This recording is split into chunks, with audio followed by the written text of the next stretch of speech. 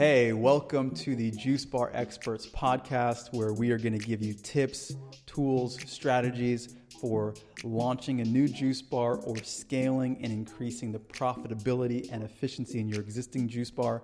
I'm your host, Andrew McFarland. For the last 10 years, I've been in the juice bar business, running my own juice bars, as well as helping hundreds of entrepreneurs all around the world launch successful juice businesses. So without further ado, let's get into it. Welcome to today's episode. So today we're going to talk about opening a juice bar in a food desert. Now, if you don't know what a food desert is, we should start there because it'll make the rest of this episode make a lot more sense. There are places around the world and kind of particularly in America as well, that are known as food deserts. And these are places that you can't find access to healthy produce or sometimes produce at all within a reasonable distance. This could be anywhere from 5 miles, 10 miles. A lot of people in inner cities are having to travel at great lengths to access healthy food. And this has led to higher rates of obesity, diabetes, heart disease, and the list goes on and on and on in terms of chronic and terminal illnesses that people who are defined as being in food deserts have a higher propensity towards.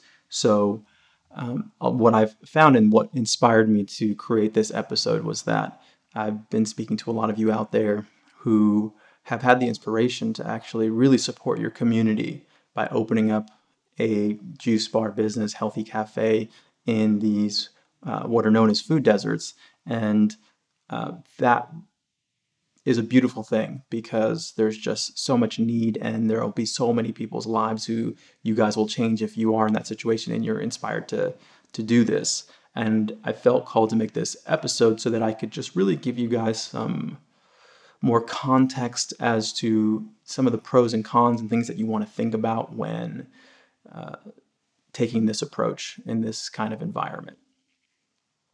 So I think first maybe I'll just start with some of the benefits. As they say, if you have something to sell and you're selling water in a desert, you're going to do quite well because water is very needed in a desert and a lot of people don't have it. And so the same goes for you if you're thinking about opening in a food desert. One of the major benefits will be that you'll have very little to no competition. You will be an island amidst an ocean of unhealthy products. And so for those who are inspired, you'll have complete access to those customers in that area. And so as much as it's really unfortunate for people to not have access and to have to travel to great lengths, if you open in a food desert, you could be the only juice bar within, let's say, a 10-mile radius, 20-mile radius. If that's the case, then people will travel quite far to come to you because they don't have any other alternatives, right? So that's one of the major benefits. What are some of the downsides? I would say the biggest one is going to be, and this isn't always the case, right? Every neighborhood is different in terms of the psychology of the consumers in that area and the community. But oftentimes, or a portion of the time, food deserts are places where the individuals that are living there, or I should say, a very small number of individuals living there are actually aware of the benefits of juices and smoothies and healthy salads and whatever else is going to be on your menu, to the point where they've built a habit out of this. More often, people in these environments are, they have bad habits of eating fast food and, eating it at gas stations and snacking all the time, and their diets aren't the best. And so while there definitely is an opportunity, you might be challenged depending on how aware the environment is. So it's not to say that there isn't a need. There's a need for this kind of product everywhere, right? Doesn't matter who you are as a person, you should be concerned with your health. But the unfortunate thing is that not everybody is. So just because something is needed doesn't mean that people want it yet. And so you have to figure out first and foremost in your environment, what's your current market size? And then what are you going to do to increase the demand in your neighborhood? And so that kind of brings me to the next element of this episode, which is how do you want to approach making sure that you're as successful as possible when you do open? And what I strongly recommend, and this goes for really any juice bar business, but even more so for anybody who's opening up in an environment where the client base might not yet be as exposed as other client bases around the world, is really market and do a lot of educational marketing. Because when you're attempting to convert someone in a lifestyle, you really have to do a great job in sharing stories, parables, facts around how the food and juices, smoothies are going to help them based on their particular circumstance. And you want to do this today. You don't want to wait. If you do feel like you are going to open a business, it could be a year from now. It could be 2 years from now. So if you do feel strongly that this is your passion and this is the direction you want to go, then you want to make sure that you are building that client base and building the buzz and building the desire for your product as soon as you can. This is also going to help you through just gaining feedback. This is a great way to do market research. What do people want? How strong is the demand? What are people struggling with? How can you create a menu and create products that are going to directly support exactly what you hear people in your community are battling with, are dealing with, right? And there, you can probably, if you do enough research, assume this much, but just having that personal contact where you can have direct conversations with people through Instagram, through Facebook, maybe help them with some cleanses, just build that rapport and that relationship, that trust.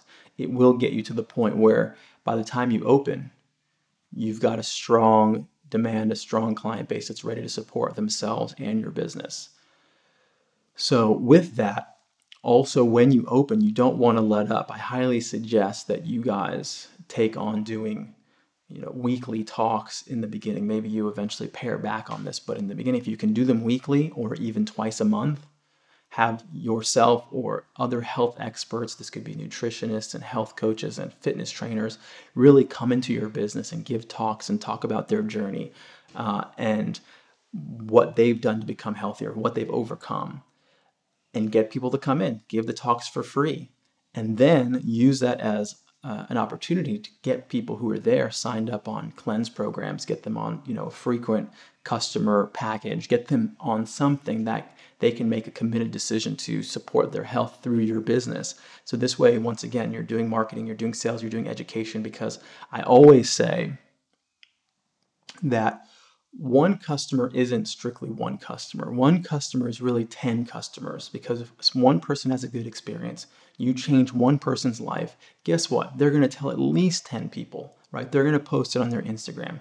They're going to lose weight and people are going to see them. They're going to have more vibrance. If you can change someone's health, you're giving them one of the most profound gifts that they could ever receive. More than anything material, you're giving them their quality of life. You're literally giving people life.